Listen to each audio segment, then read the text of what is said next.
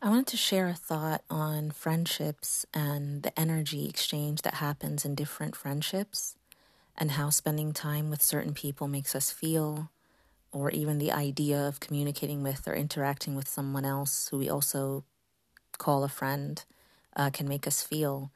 And I wanted to talk about managing our friendships and navigating them in a way that we feel helps nourish us and isn't socially taxing or depleting, because it shouldn't have to be that way. Our friendships should be something that we feel like we enjoy.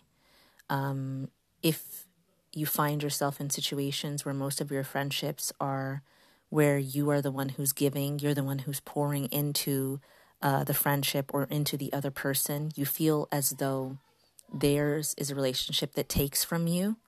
You can compare that to friendships where you feel like it's an even exchange where both of you give each other, or sometimes, you share and I support or listen, and sometimes it's the other way around, and so it feels more even. Or in cases where the other person gives more to you than you feel like you have to offer them. And it's not to say that there's something wrong with any of these three dynamics, but we just have to manage ourselves and our energy accordingly. So I need to know that if I'm feeling run down and low, and like I don't have that much to offer energetically, like I'm kind of spent or overwhelmed, then obviously it makes sense to go to the people who I feel will help me build myself up and who will give to me.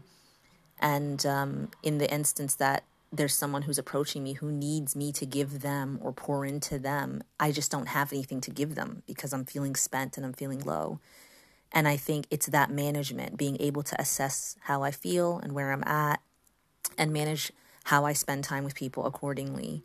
If I'm not paying attention to myself and what I need in the moment, then I may feel like I need to always show up for people who take from me and ask too much of me, to the extent that I drag myself down and I start to feel resentful and I start to feel like I really don't like being around that person anymore. And that reaching that level of resentment means that I've not respected my own boundaries. I've not been paying attention to my own cues and what I need.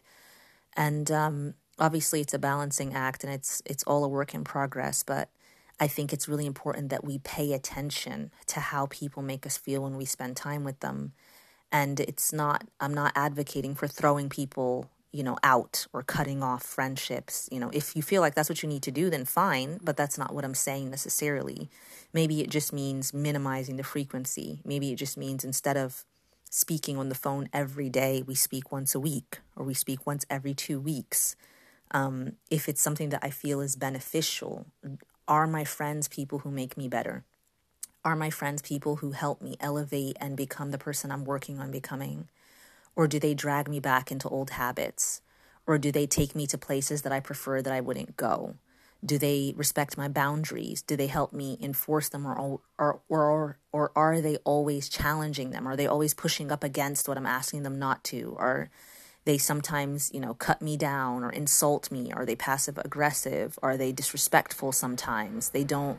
Are they not considerate? Do they not treat me in the way that I would like to be treated? These are all really important questions. And maybe it's an old friendship and you guys already have a dynamic or a dance or a way that you interact with each other. And so it's hard to kind of come up 10 years later, 8 years later, and change that dynamic. But what I'm saying is that it's worth assessing and looking at the people around you. I started with friendships, but any relationship around you where you feel like these things are not as they should be, and just managing your expectations of the other person to avoid disappointment, and also what their expectations of you, so that you don't feel like you're obligated to continue to give when you're not really ready to or comfortable doing so. So that is the end of my riff on friendship. Jazakumullah khairan for listening, and I look forward to sharing more. Yalla, assalamu alaikum wa rahmatullah.